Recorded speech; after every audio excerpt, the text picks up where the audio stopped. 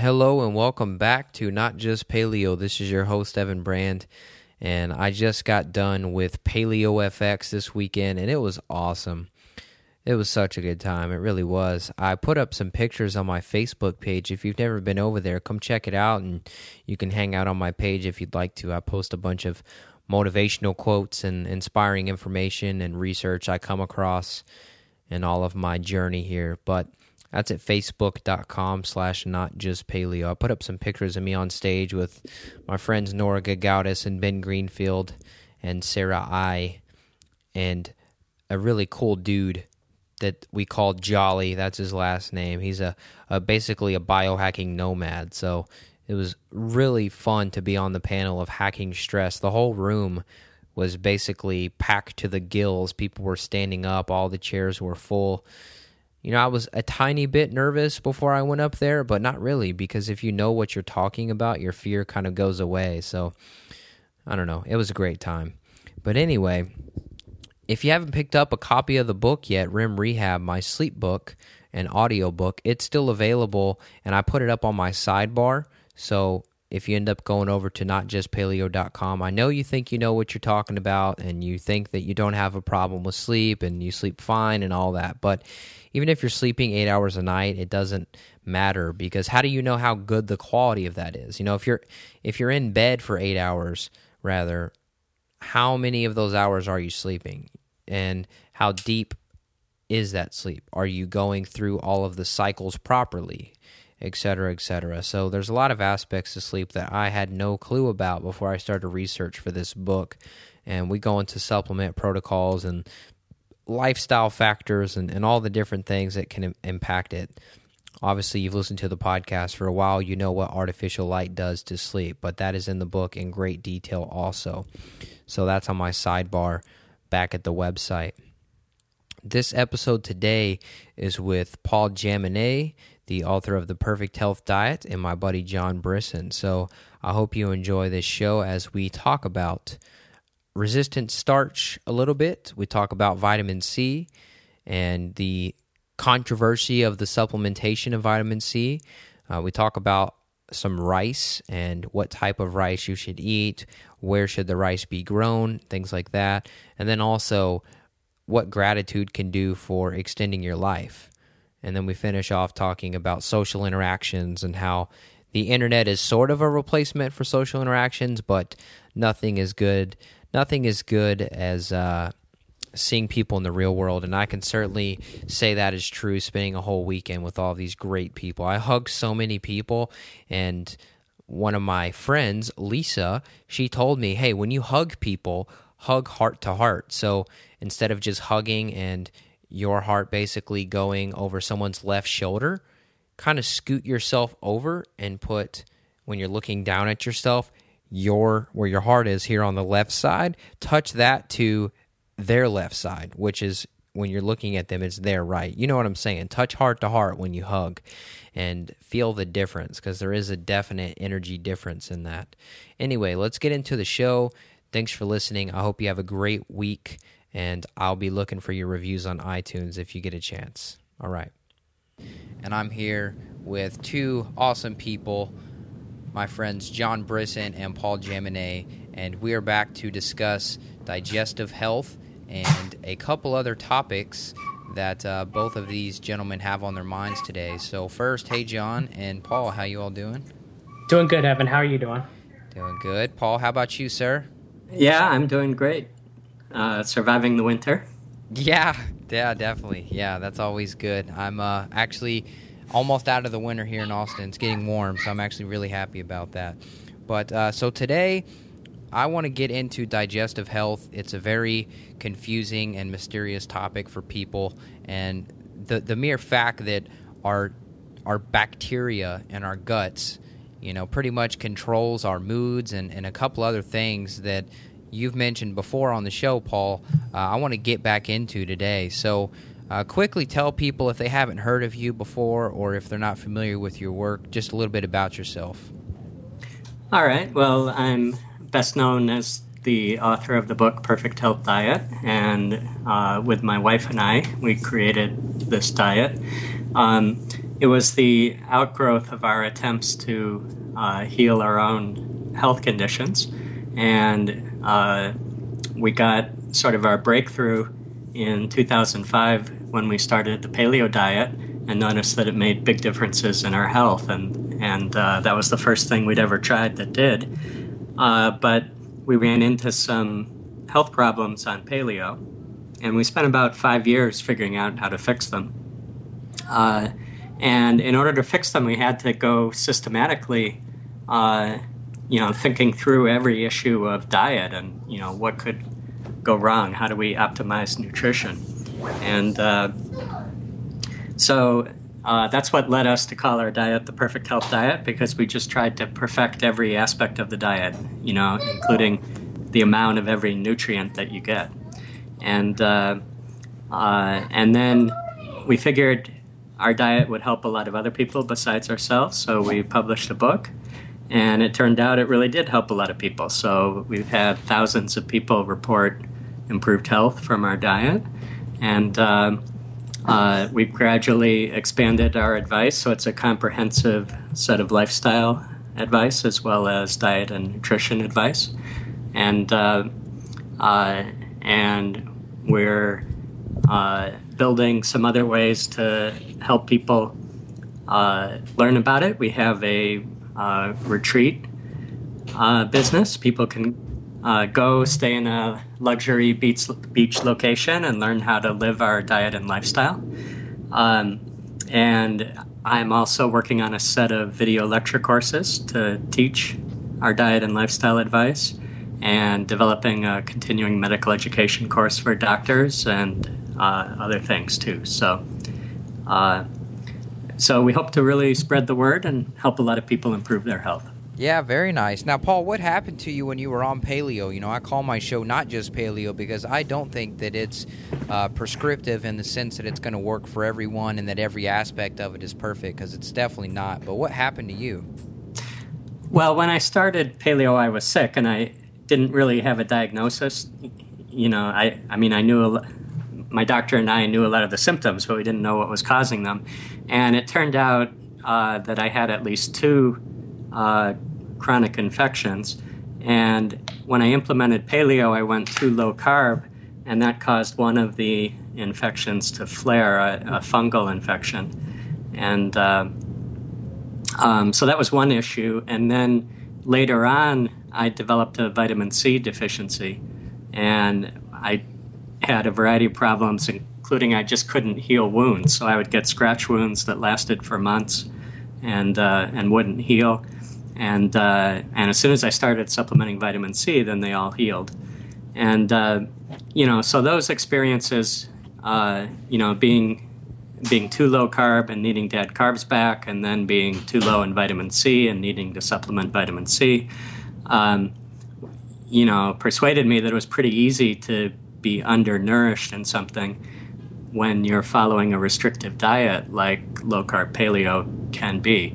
And so that led us to decide, well, if we could be deficient in 2 things, then we might be deficient in 30 things. So we better research every nutrient, figure out what the optimal amount to get is, and figure out what I need to eat in order to get those things.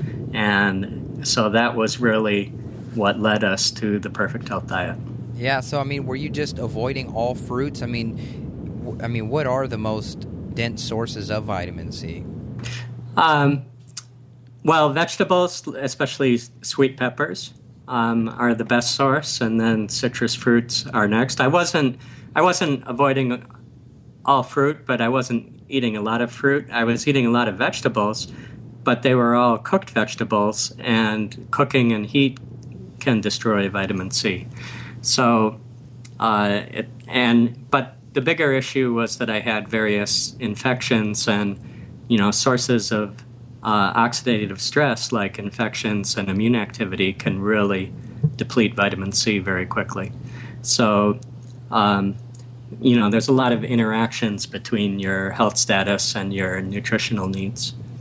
Yeah, definitely. John, Paul, something that I was reading the other day, it was talking about how vitamin C supplementation may not be a good thing to do because it could be kind of falsely holding up or falsely supporting the adrenals. I mean, is there something to that? Well, vitamin C supplementation has been a controversial topic for a long time, especially since Linus Pauling, since the days of Linus Pauling recommending megadosing. It's we know now that oxidative stress is a signaling pathway in the body, and so you need a balance between oxidation and antioxidants. And so there's been concern that if you overdose on vitamin C, then it might impair some of those oxidative signaling pathways, and it might inhibit the response to exercise or other things. But I think actually there's still very little evidence of harm from supplementing the doses of vitamin C that are tolerated orally, and whereas there's you can experience a great deal of harm if you're deficient in vitamin C. So I think the risk reward is pretty favorable. So far the risks look to be pretty speculative, and the rewards are pretty solid. So I personally support vitamin C supplementation in moderation. I do as well. I definitely agree with Paul in that aspect because, Paul was, like he's saying, when he had a deficiency, he was having poor wound healing, which also could be because vitamin C is important for collagen production in the body as well. And like Paul had said, I've seen a lot of people love antioxidants, and I'm not saying that they're not very important for the body, because they are. But like in cases for exercises, for example, there was a study that's shown that vitamin C would hinder some of the recovery that athletes needed after working out because of limiting oxidative stress, like Paul had mentioned. So, it's like too much inflammation is a bad thing, but you also do need an inflammation or inflammatory response does exist in the body for certain processes and everything like that. Like you wouldn't want to supplement too much superoxidized dimutase as a supplement and shut down most of your inflammatory responses in your system, which wouldn't be a good idea either. There has to be a perfect balance between the two. I mean, if you cut your arm, you do want inflammation to develop to stop the blood flow and and everything like that, and eventually to promote healing as well. You wouldn't want to have no inflammation response and just bleed out. So, Paul is correct. I do believe that vitamin C definitely outweighs the benefitation of supplementing, definitely outweighs any risk of supplementation. For most people, as long as your kidneys are fine, your body will just excrete the excess ascorbic acid from what you take in from it. Yeah, Paul, did you happen to check out that vitamin C that I sent you in the mail a while back? Did you have a chance to look at the ingredients in that and see the complex and stuff that was in it? Oh, I'm sorry. I don't recall. That was a few months ago. Yeah. Yeah, I was just curious because it's a complex form, and I've read good and bad things about people just supplementing with just ascorbic acid by itself. So are you definitely in favor of a complex vitamin, though, a vitamin C? Well, so some people do recommend the liposomal forms of vitamin C. I mostly just supplement plain ascorbic acid. One thing I don't recommend are forms with like rose hips or bioflavonoids or lots of herbal compounds mixed in. You can get too much of those pretty quickly. But the ones that are bound to fatty acid type components are safe. Okay, cool. Yeah, so let's talk a little bit about digestion, because that's a really big and great topic. Let's talk about what are some of the common things that people are doing to destroy their gut? I would probably say more than likely eating processed foods, which is one of the reasons why the perfect health diet is so important, because you get off eating processed foods. A common ingredient that can even be in organic foods is carrageenan, which is a polysaccharide seaweed. It's a brown type of seaweed. Most seaweeds are actually good for, a lot of people ingest and stuff like that. But the problem with carrageenan is that there's tons of studies that show that it's extremely inflammatory to the gut. And everything like that. And it's been actually brought a couple of times to the FDA regulatory activity of whether or not carrageenan should be removed from foods because of the massive studies that have been going along with its use. And ever since then, every time they went in front of the committees, they still continue to use it in foods. And it is in a lot of packaged healthy foods. Healthy in quotation mark, and even organic foods too will throw it in. You'll see carrageenan in maybe your natural toothpaste and everything like that. They use it a lot as a thickener. And going to more of a a paleo diet or even the perfect health diet would help limit a lot of additives like carrageenan that might be irritating the gut. That would be one of the best positives of going on a diet, if it's white on the inside, is because a lot of additives that are in, food may or may not be directly affecting your gut, but it could also be directly affecting your health. Preservatives like TBHQ, which is another nasty one that's usually used in oil to keep it from rancifying. They're less preservatives you can go and less fillers that you can usually go with your food, the better and healthy off it usually is for you. It's pretty much done. Yeah, I would echo a lot of that. Definitely processed foods are problematic for a lot of reasons. Both fillers and compounds they have in them, like carrageenan, but also they use a lot of ingredients like omega-6 fats from soybean oil or canola oil or corn oil or safflower oil. A lot of added sugar. Those are bad for the flora. A lot of seeds and nuts generally, but especially the grains and legumes, the grassland seeds and nuts, tend to have a lot of toxins, and many of them are directed at suppressing digestion of the seeds.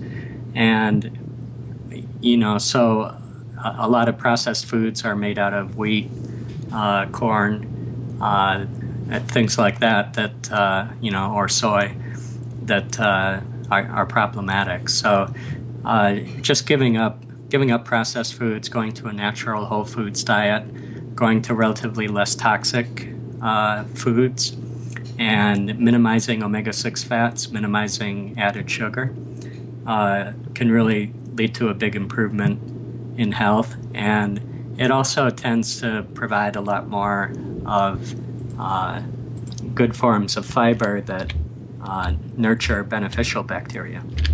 Yeah, definitely. Now, Paul, do you think we figured out enough stuff to where we don't, I don't want to say stop research or anything necessarily, but do you believe that we've found enough evidence and research right now to give enough information, if people will actually follow it, to achieve perfect health, or what you would call perfect health? Well, I wouldn't say that everyone is guaranteed perfect health, because we live in a world with a lot of microbes, and people can get infections. So polio has not been eradicated, and there's lots of infections that can cause permanent harm, and other problems, and a lot of infections that we don't know how to cure. But everyone can improve their health, and many people can achieve perfect health. But I think, like the name of our diet is really descriptive of a strategy. And the strategy is you should aim for perfect health, because there are so many small factors that influence our health.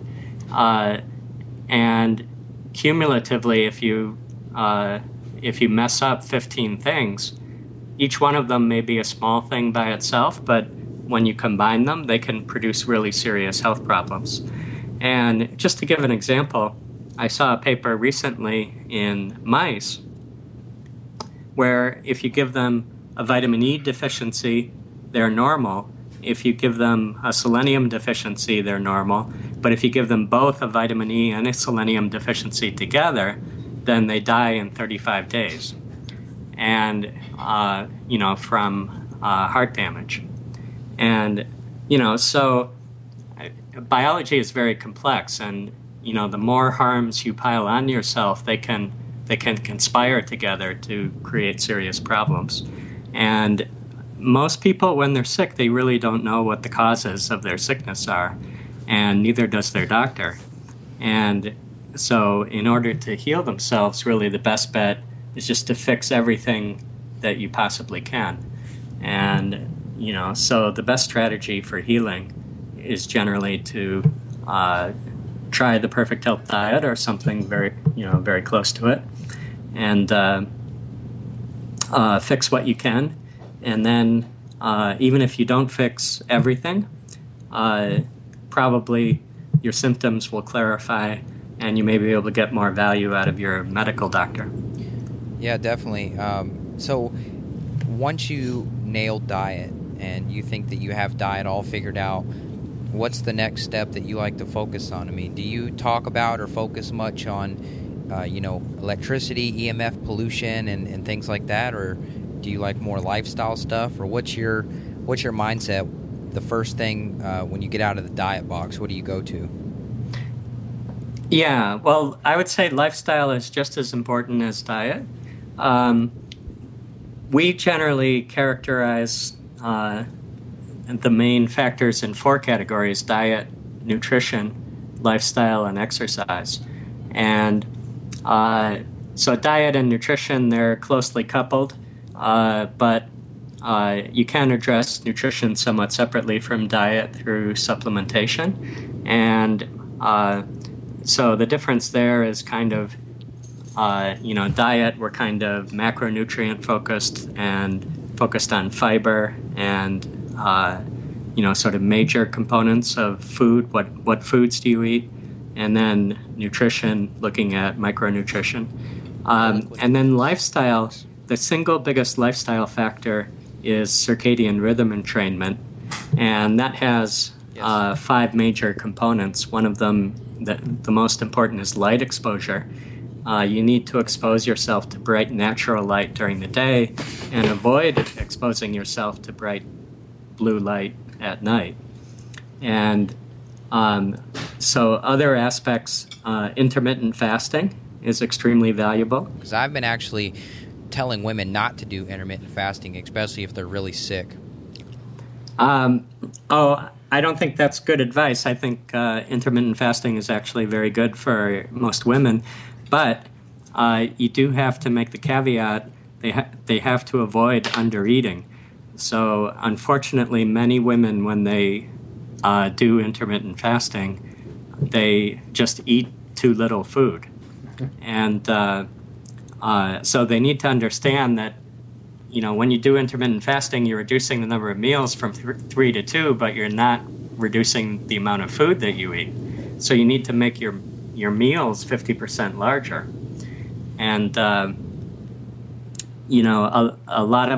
lot of women are, I'm not sure why men don't tend to make this mistake, but men will rarely undereat, but women often do. We love food. Yeah. Yeah, John, I feel like you wanted to chime in. Go ahead, man. Intermittent fasting is great for most people. It can also help improve, conditions, of type 2 diabetes and so forth and so on. The only time I'd ever caution against it if someone has adrenal fatigue. Sometimes intermittent fasting can cause a cortisol and adrenaline spike in the morning, that most people actually might need to eat some carbs during the first meal. But for most people, intermittent fasting can improve their life. I also know, well, at least I've heard, that if women do try to do intermittent fasting, Paul is correct. They do definitely need to make sure that they are eating more than they normally would with the 2 other meals. But if they are on a ketogenic diet, they may need to refeed sooner than most males do, based on their hormones. Refeed to people who've never heard that. Refeed, usually when someone's on a ketogenic diet, they'll eat a specific amount of carbs, whether a set amount where it's 50, where I think 50 is a little bit, depending on the person, can be too low. I would never go as low as some people do, like 0 to 25 grams of carbs a day. But eventually, at some point, they'll have to refeed to fill their glycogen storages back up in their liver. And most people usually do that most men do that around the 5th to 7th day, which I would actually prefer most people do it 3 to 5. Women specifically should do it 3 to 5. But it just depends on the person. And how well they're feeling in their state of health and everything like that. But women's hormonal structures tend to rely on carbs somewhat more than men do. And the physiology behind it isn't 100% yet. But most of the time when women, I'll be on the forums and I'll see that they'll complain, they'll be like, I feel horrible, And, most of them are either, like Paul said, they're not eating enough when they're doing intermittent fasting, or they're not refeeding like they should.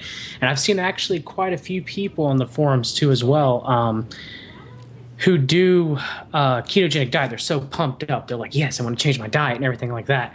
And then they'll go and do it, but they'll do it incorrectly. And then within a month, I've actually known somebody who's got a month without a refeed. And they put themselves into adrenal fatigue by doing that. They were feeling horrible. And that can't happen. Refeeding is very important if you're doing any type of ketogenic type diet. Sorry, I have a piece of chicken in my mouth, but let me swallow this delicious piece of chicken first. Hold on. How rude of me, right? All right. So my question is about rice. Paul, now you put rice, and I'm eating white rice actually right now, and it is great. Now, how much nutrition is actually in rice? I mean, are we mostly eating rice just for the carbs, or are we eating rice for actual vitamin and nutrient and mineral content? I mean, how much, stuff is really packed into these little pieces of rice here? Yeah, well, there's not much nutrition in white rice. That's for sure. So you're pretty much eating it for the starch, for the glucose, and it can have a little bit of fiber. It depends on the variety of rice that you get and how it was prepared, and whether you cooled it in the refrigerator. But that it's still a healthful food because glucose is a nutrient, and so you need a certain amount of that in your diet. And it's good to get a certain amount of what's called resistant starch fiber in your diet. And the natural way to get resistant starch is by eating starchy foods. Yeah, I had to add white rice back into my diet because I was so tired during the day after eliminating it. I was just going to just basically bunch of spinach and kale and just, kind of shoving handfuls of vegetables down along with my meats. And I was just seeing how I would feel without rice for a little while. And I started to get exhausted. I mean, I'm a pretty physical guy. But as soon as I added some white rice back in, and not much, it doesn't take much. We could talk about your all's personal recommendations if you feel like. But, even just a fourth or at the most like a half cup has done wonders for me. Yeah. It made me feel good as well too, Evan, when I would eat it. The type of rice that Paul was talking about, there's many different types. There's basmati or jasmine. There's more than that too as well. There's red rice and wild rice, which is actually a grass. It's not really a rice. It depends on someone's digestion concerns. Sometimes the resistant starch can feed people who have SIBO, can make their symptoms worse, and other people it doesn't. It's a great medical mystery. Usually if someone has SIBO, you would try them on jasmine, but not everybody reacts normally, so jasmine might actually cause more issues than basmati would. I'd recommend most people try to get a cleanest source of rice as they possibly can. A lot of the rices now are coming up with a lot of arsenic inside of the rice. Myself, I try to usually go with a jasmine from Texas, organic if possible.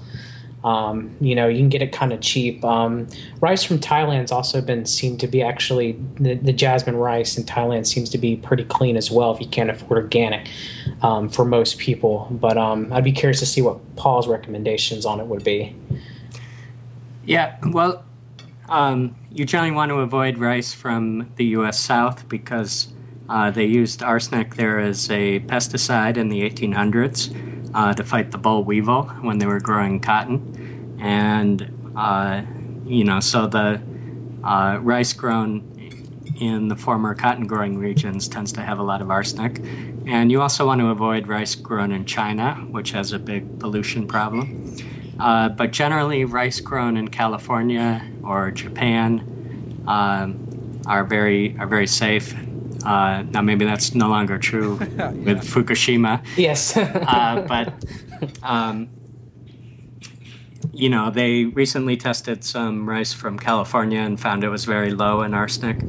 But keep in mind that all plants collect arsenic. Rice concentrates it a little bit more than some others, but the other aspect of arsenic is that in very low doses, it's not that harmful. In fact, in low doses, it actually extends lifespan of mice. And so I would get rice from good suppliers and good areas, not from China, not from the South, but it should be possible to get good Asian or California rice, and I wouldn't worry about the arsenic. Isn't that insane, Paul, what you just mentioned? I mean, just a small amount of arsenic may help or extend the life of rats. I mean, this whole picture of health is so insanely complicated sometimes that it's almost better just to follow something, stick to your diet, get your greens, steam them, get your small amount of rice, get your good quality fats in, and then try to focus on stress reduction, because I feel, even as part of this show, I feel how people get so overwhelmed with all of the studies. You can pick any study you want to show anything you want. I could probably find something that says, like, eating Twinkies is good for you and can, help improve physical endurance or something crazy. But and that's where it gets weird, because studies are just. I saw a little picture on the internet the other day that was like making fun of paleo, and it said picks PubMed studies that go in their favor or something like that. And it is funny because a lot of us, we do look for things that go in our favor. But all that being said, I want to talk about stress a little bit. And Paul, you being an entrepreneur and an author yourself, and me almost being an author, and John almost being an author also, it's a different way of life than a lot of people are used to living. And so I was curious to know if you have any sort of, personal routines or anything that you've discovered along the way, going from your previous background now into being an entrepreneur.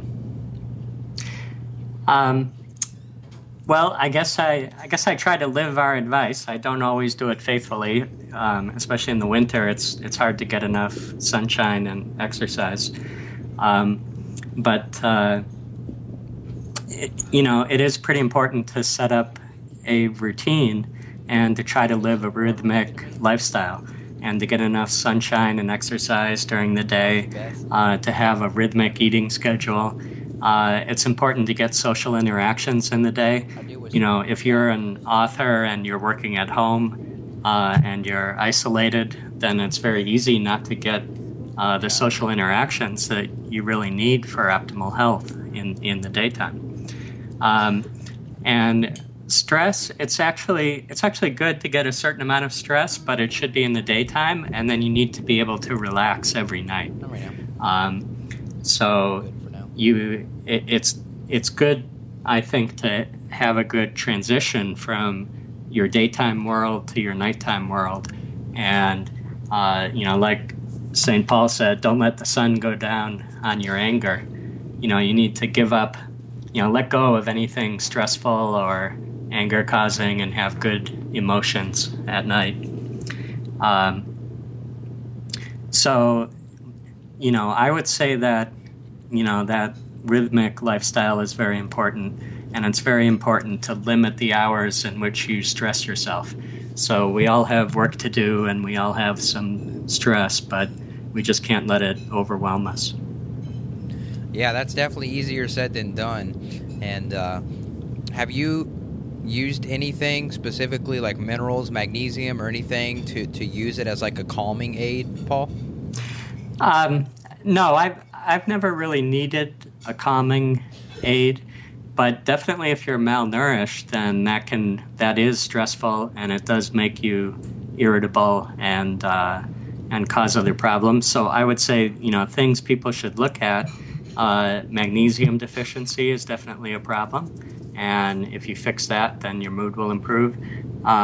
Things like the phospholipid components, like choline and inositol, are pretty good. It's good to eat liver and egg yolks to get key nutrients.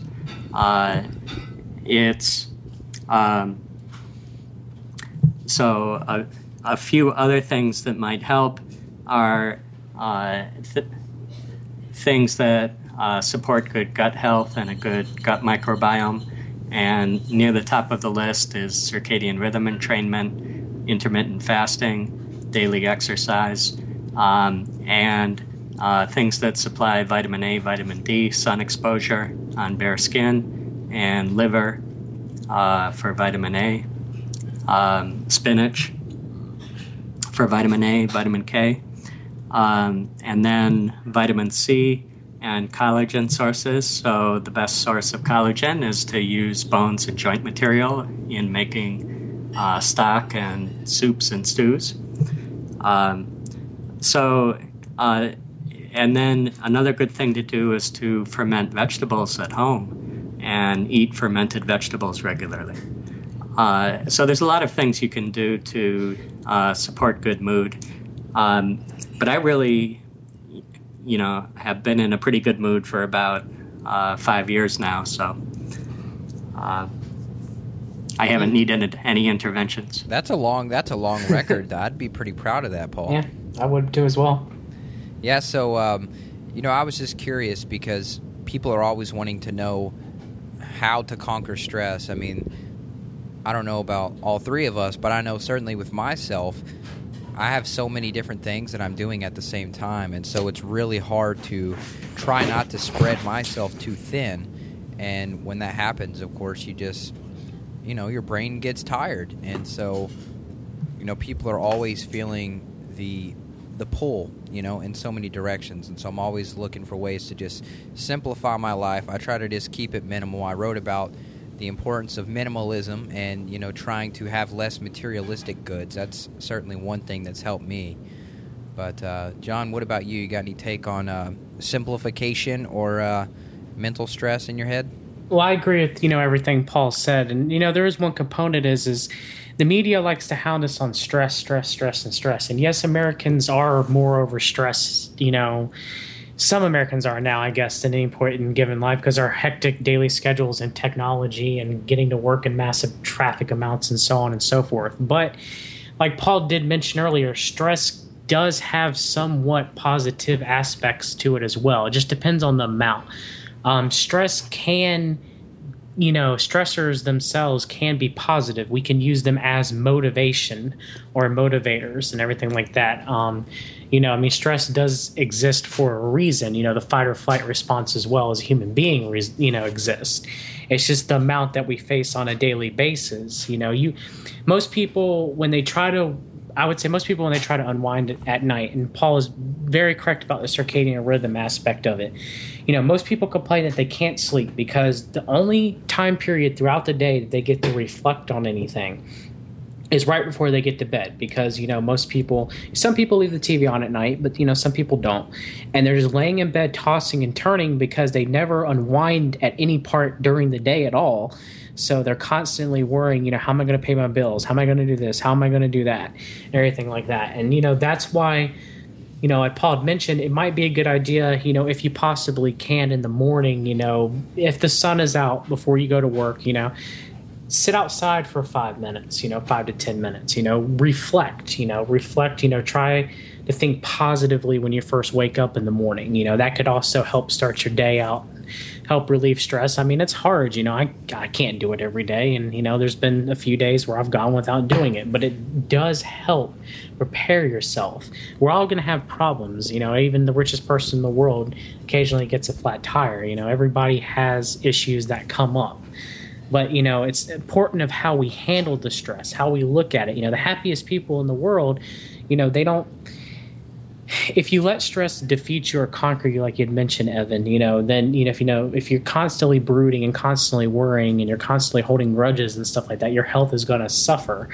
You have to work on yourself. You have to reflect. You have to let things go. You have to, realize at the end of the day that, at least you're alive in this world, and things might not be as bad for you as they might be for someone else. You have to be able to take a break every so often. And a lot of people don't do that in this hectic society that we live in. Yeah, definitely. Something that's coming to mind to me is spirituality. And, I've certainly experienced some sort of magical power, whether it's God or nature itself, or God is nature, or something. But, I've definitely had some pretty spiritual experiences myself in the woods, and I think that a lack of that is what's kind of creating and helping along people's insanity. So, Paul, do you have any input on that? Well, they found that people who pray live longer. Mm-hmm. And religious people live longer. So, I think there's good reason to think there's something to that. But even among people who are religious, there are differences. So there was a famous study of nuns where they looked at essays the nuns had written in 1918 as young women, and they tracked their longevity.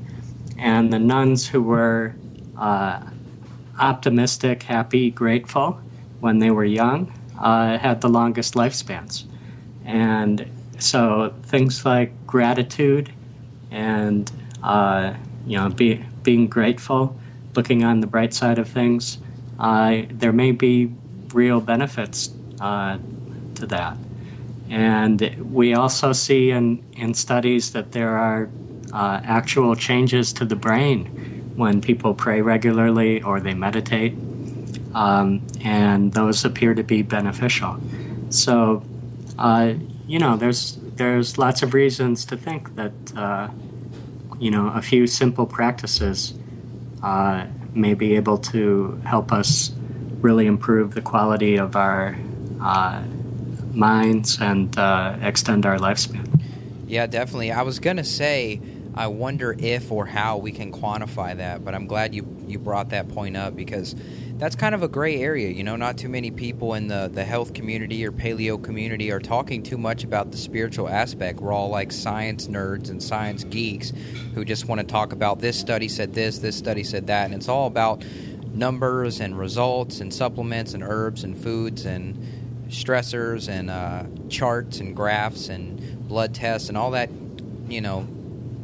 I don't know, I guess you would just call it more the non-creative part of the brain, just the more logical, numerical part. But I think there's definitely the whole other half of the brain that wants to be engaged in, say, drawing or playing drums or, gathering and doing a drum circle or something like that. I've actually been trying to look more into that and talk more about that, because I feel like it's like the white elephant in the room. We talk so much about the scientific, biological aspect of health, but we ignore that we're, human beings that have connected with each other for a reason. We have emotions for a reason, and I feel like that gets left out a lot. But I don't know, either of you guys can take away there, because I feel like you all have something to say about it. I mean, I agree with you, Evan. I mean, a lot of people nowadays, we're taught to hold our emotions in, and we're taught not to, to laugh or to cry or whatever. And both of those are,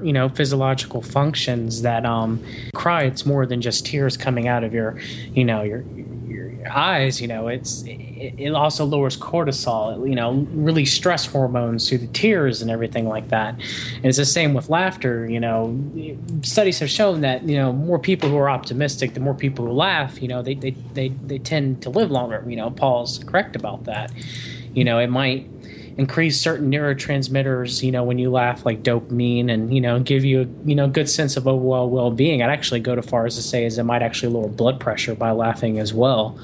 And stuff like that. So, you're right. A lot of people don't talk about what it is to be a human being. We're all obsessed with the numbers and the studies and stuff, and, not with the personal aspect and everything like that. It's always important, to treat people on a human level. We're all different. We all go through, different struggles and everything like that, and it's important for us to try to relate to one another so that we can understand each other.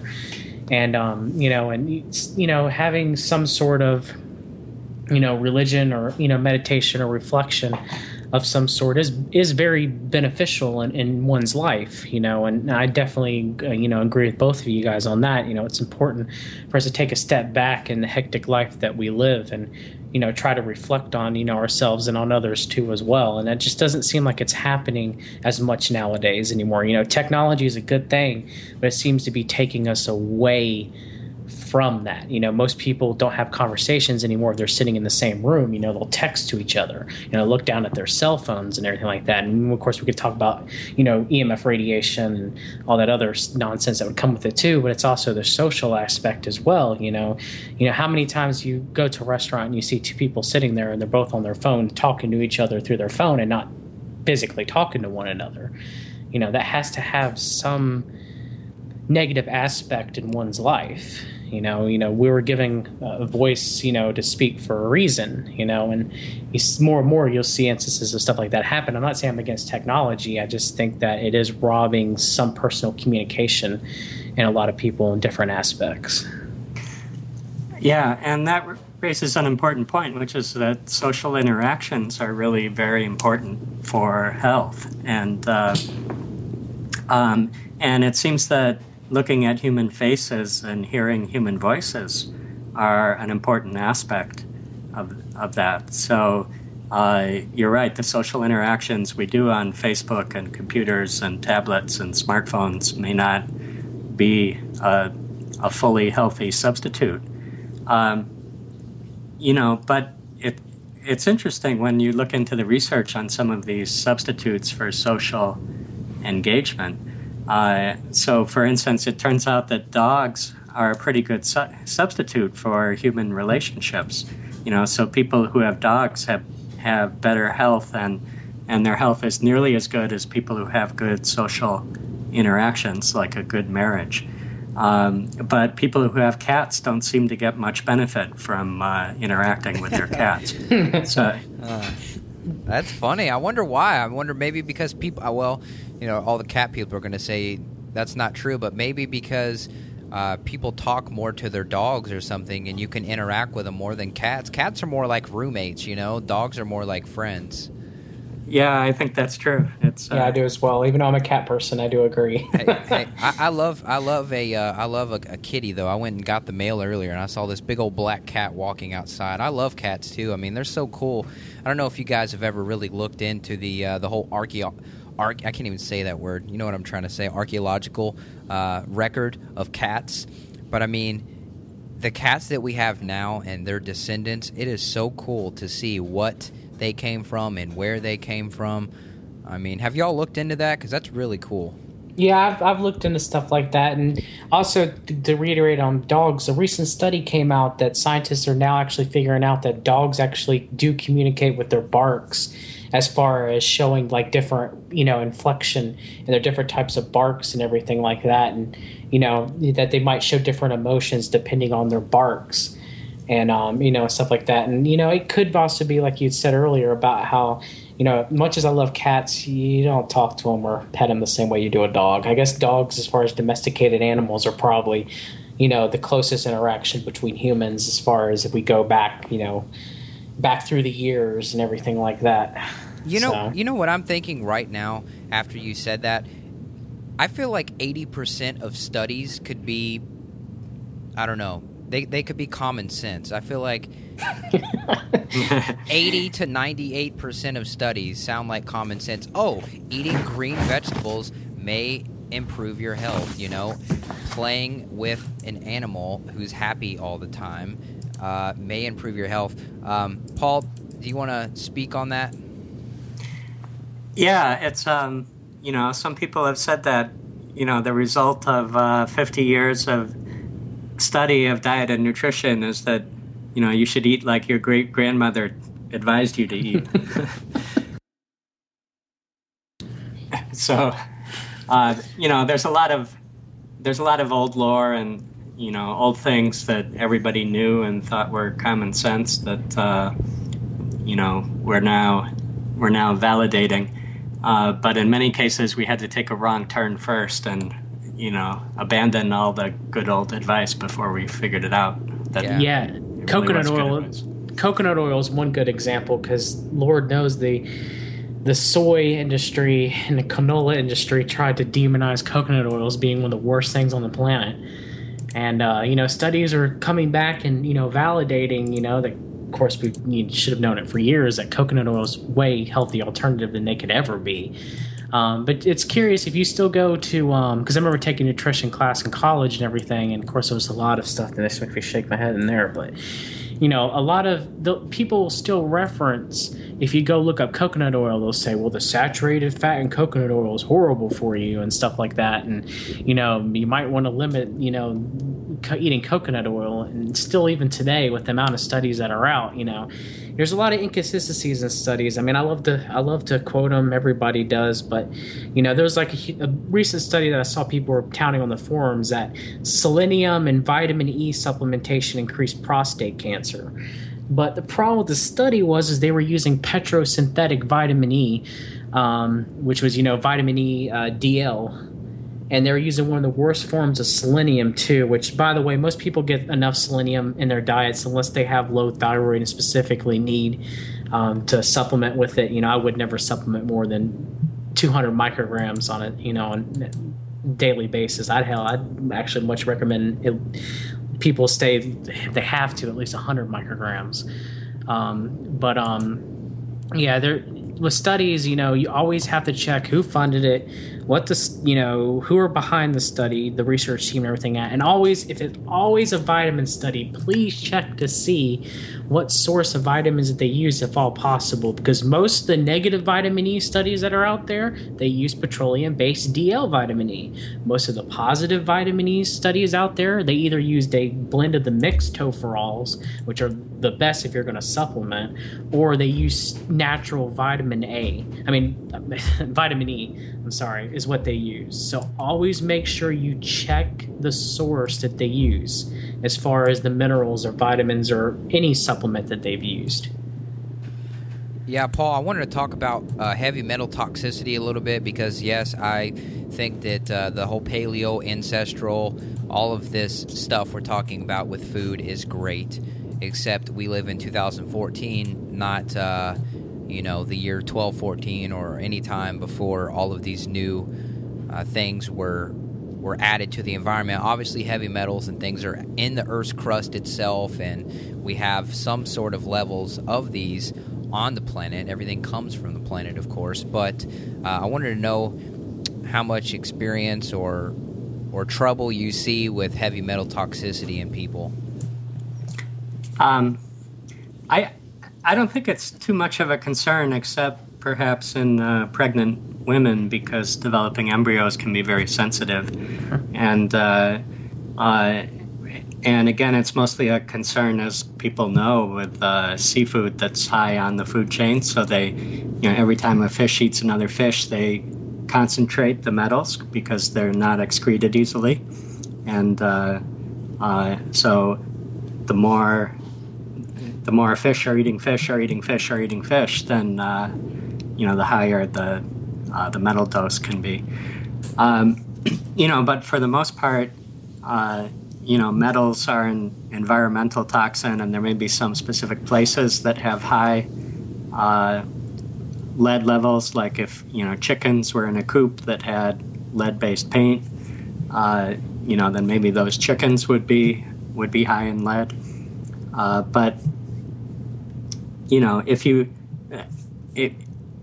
it's always, if you can afford it, a good thing to do is form relationships with local farmers and, know where your food is coming from. And, I think there's some real value in supporting health-conscious food producers.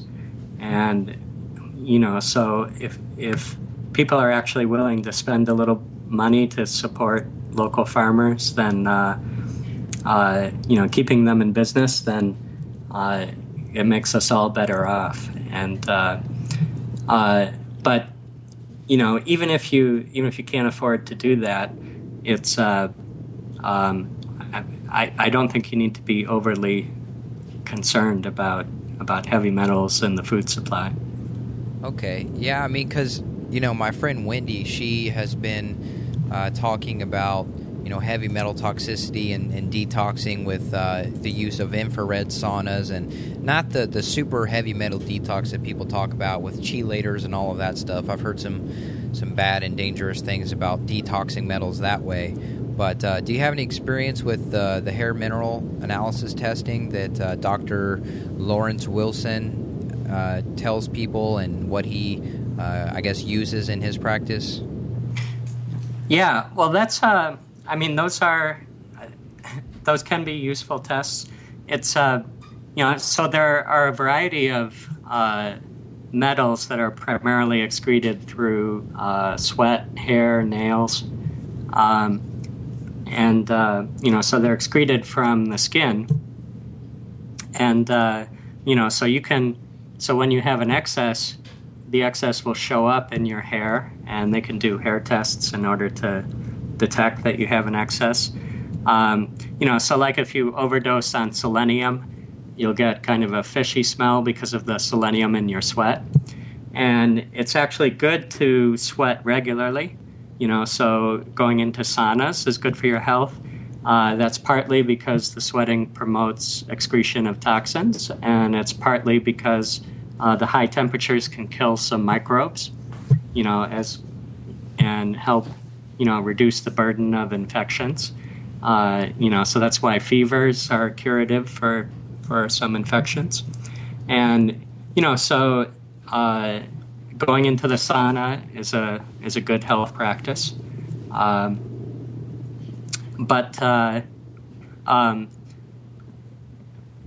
think if you engage in good health practices, you get daily exercise, you're well hydrated, you get a good intake of all the micronutrients, so you have good electrolyte status, for instance, then you should sweat fairly easily, and it should be fairly easy to excrete any excess you get of those particular metals. So the metals that tend to show up in hair tend not to be the most dangerous ones, because those are ones that your body can excrete. Yeah, see, I've heard about copper toxicity being a pretty big deal, and that if you were to have low copper toxicity on your hair test result, that may be that you're actually holding on to copper, because it's not shown in the test. And I guess that copper toxicity is more common than most people would think. So you think there is something to give credit? I guess you would say that hair testing could be another piece to the puzzle in trying to achieve overall health. Yeah, well, I think a lot of people eat very unbalanced diets, and even though hair tests don't measure everything, they do give you some clues if your diet is unbalanced. And if you fix, if you're deficient in some things, you have an excess of others, and you fix those, you'll probably be balancing your whole diet, even some other nutrients as well. So I think the test can be useful. But for a lot of nutrients, we just don't have good tests of the body's nutritional status. Yeah, that's what I was trying to figure out. Like, how much stuff is actually being excreted through the hair? I mean, is the hair a valid place to search for things that the body's getting rid of? Like, can you say, yes, specifically, say magnesium, you could really actually detect the levels, accurately through hair and stuff like that? Because I just got my hair test back, and there was a ton of stuff that I never imagined. Mostly heavy metals, but other stuff that I wouldn't have imagined being able to be tested from hair. Yeah, well, we have a lot of very sensitive technology, so, they can, they can find everything. Yeah. In your hair. So it's more a question of how do the levels compare to what's normal and, what's safe. You do have three main excretion pathways. One is through the liver and the bile and the feces, and the other is through the kidneys and the bladder and the urine, and then the third is through the skin, which can come out as in the sweat or the hair or the nails, or you can also exhale some things. It can come out through the lungs and your breath.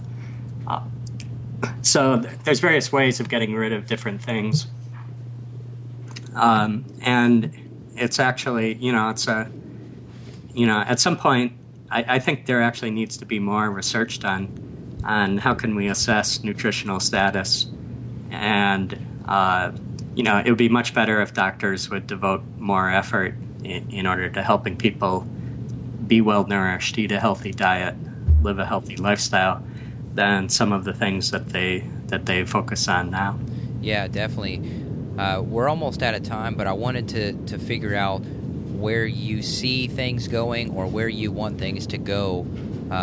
Paul, you could start first, and then John, you can too. But I'm just curious to know where you guys want this thing to go, or of course you want it to go in the direction we've already discussed. But realistically, what should we be looking for in the future as time progresses and life seems to keep speeding up? Well, I guess my personal focus at the moment is trying to figure out how to measure the health benefits of an ancestral diet and lifestyle, and how to prove that they really are beneficial, and how to integrate diet and lifestyle advice into people's lifestyles and into healing methodologies, integrate it with medicine so that we can heal people more effectively. And so a lot of the things I'm doing, like creating our retreats, part of the goal is to be able to assess in a pretty clean way the health benefits of adopting and implementing the PhD lifestyle.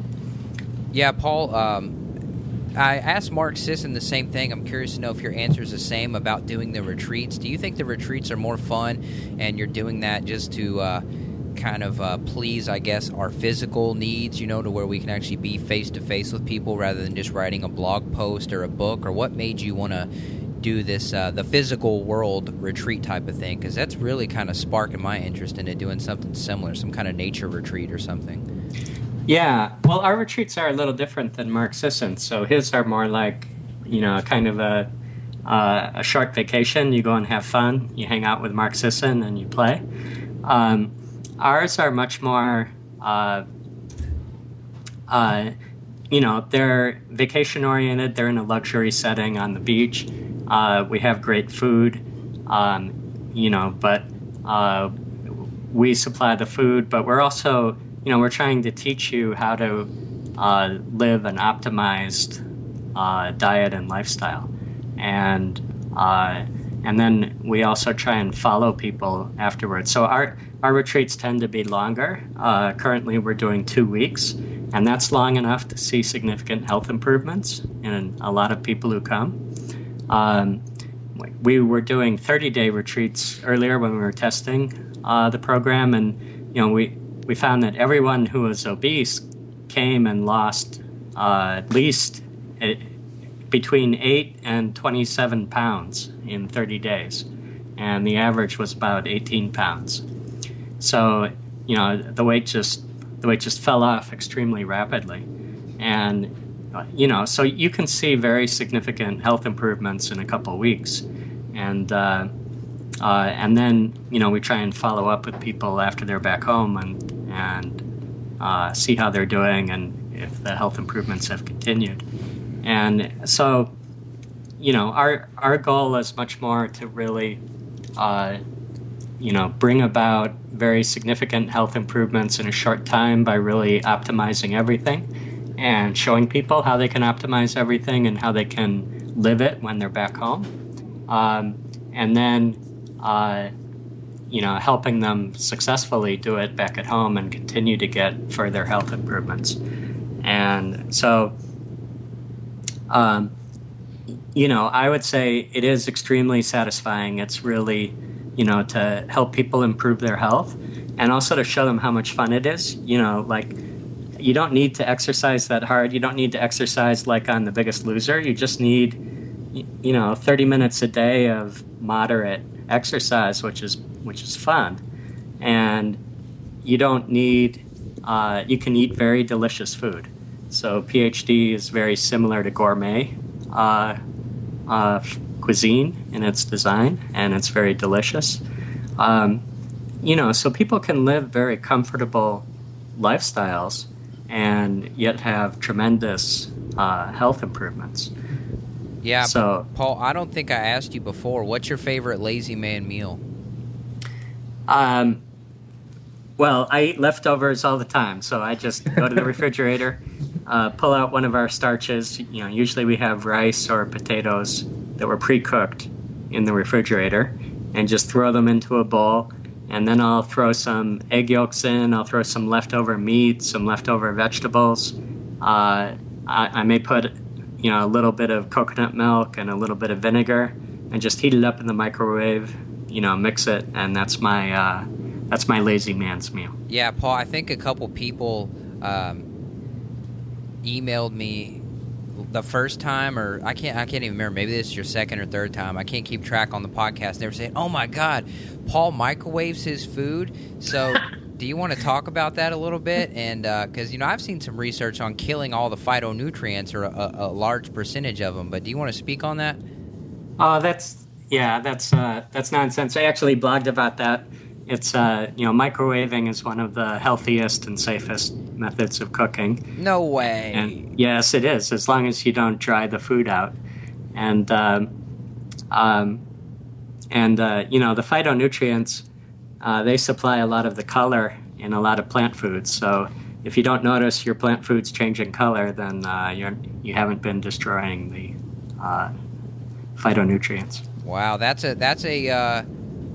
a potential truth bomb right there. I think people are going to freak out over that one. But I think that's pretty good, though. I mean, I've always been skeptical. I personally try to avoid microwave at all costs just because I like to pan fry and just throw the bowl into the pan and throw some butter and melt it in back that way. But I've always thought that that basically you're just kind of, I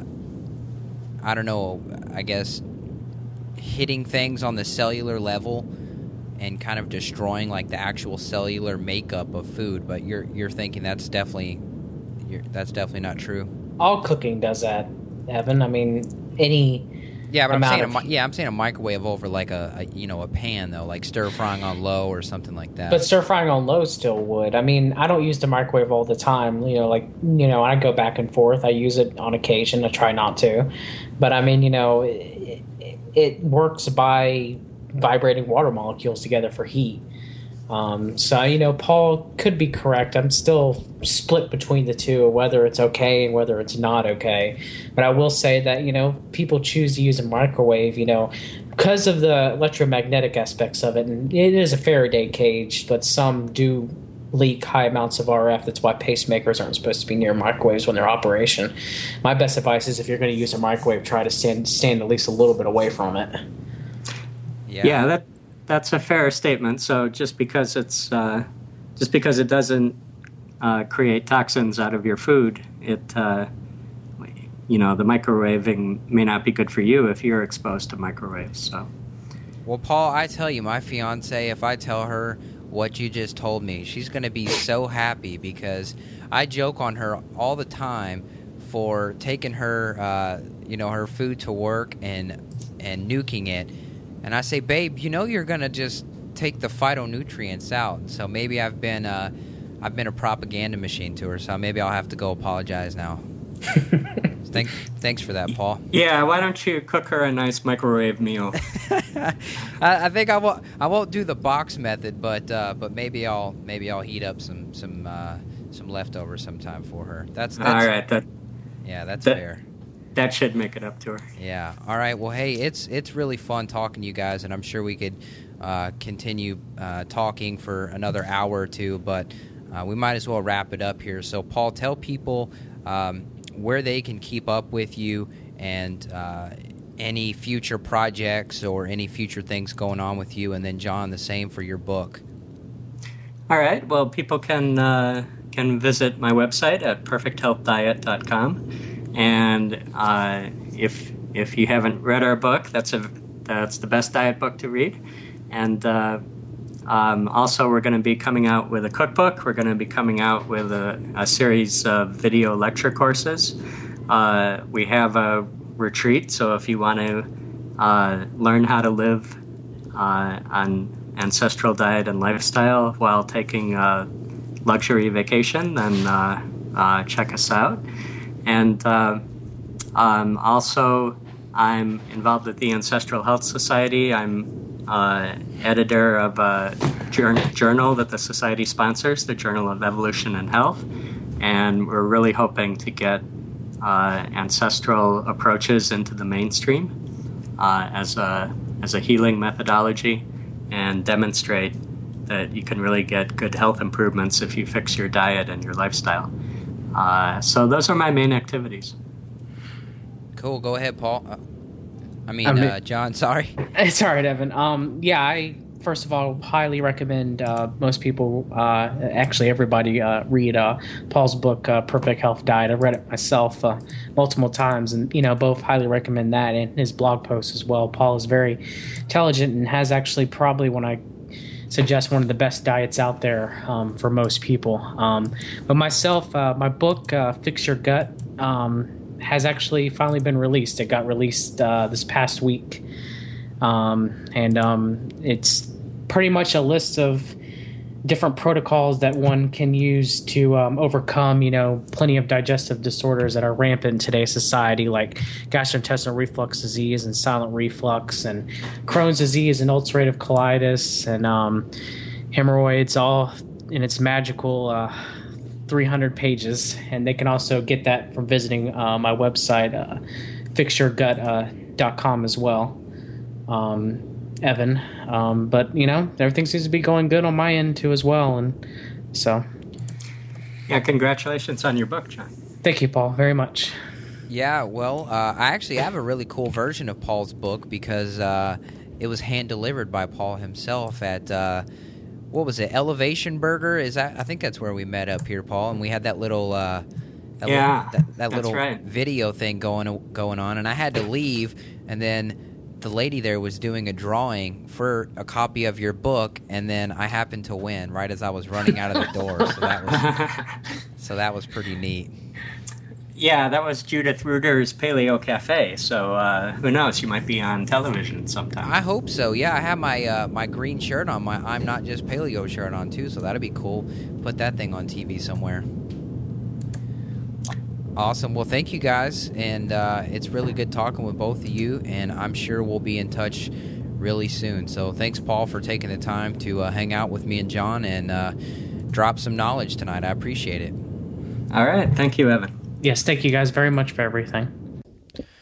All right. Thanks for tuning in to that episode. I hope you enjoyed it. Now, next week, one of my favorite bands is coming on to the show, the singer from one of my favorite bands. So that should be really good. We're going to talk about mindset and what it takes to continue to push forward even when you feel like giving up or when you have given up. So I think that'd be a pretty fun episode. So I hope to see you back at notjustpaleo.com, and come sign up for the newsletter if you haven't already. The Facebook page, all that stuff's there at the website. So I'll see you there. And if you have a couple minutes, head to iTunes, notjustpaleo.com/iTunes. Click the ratings and reviews tab, add some stars, and write something nice for me. I'd be happy to see what you think of the show, and talk to you soon. All right, take care. Bye.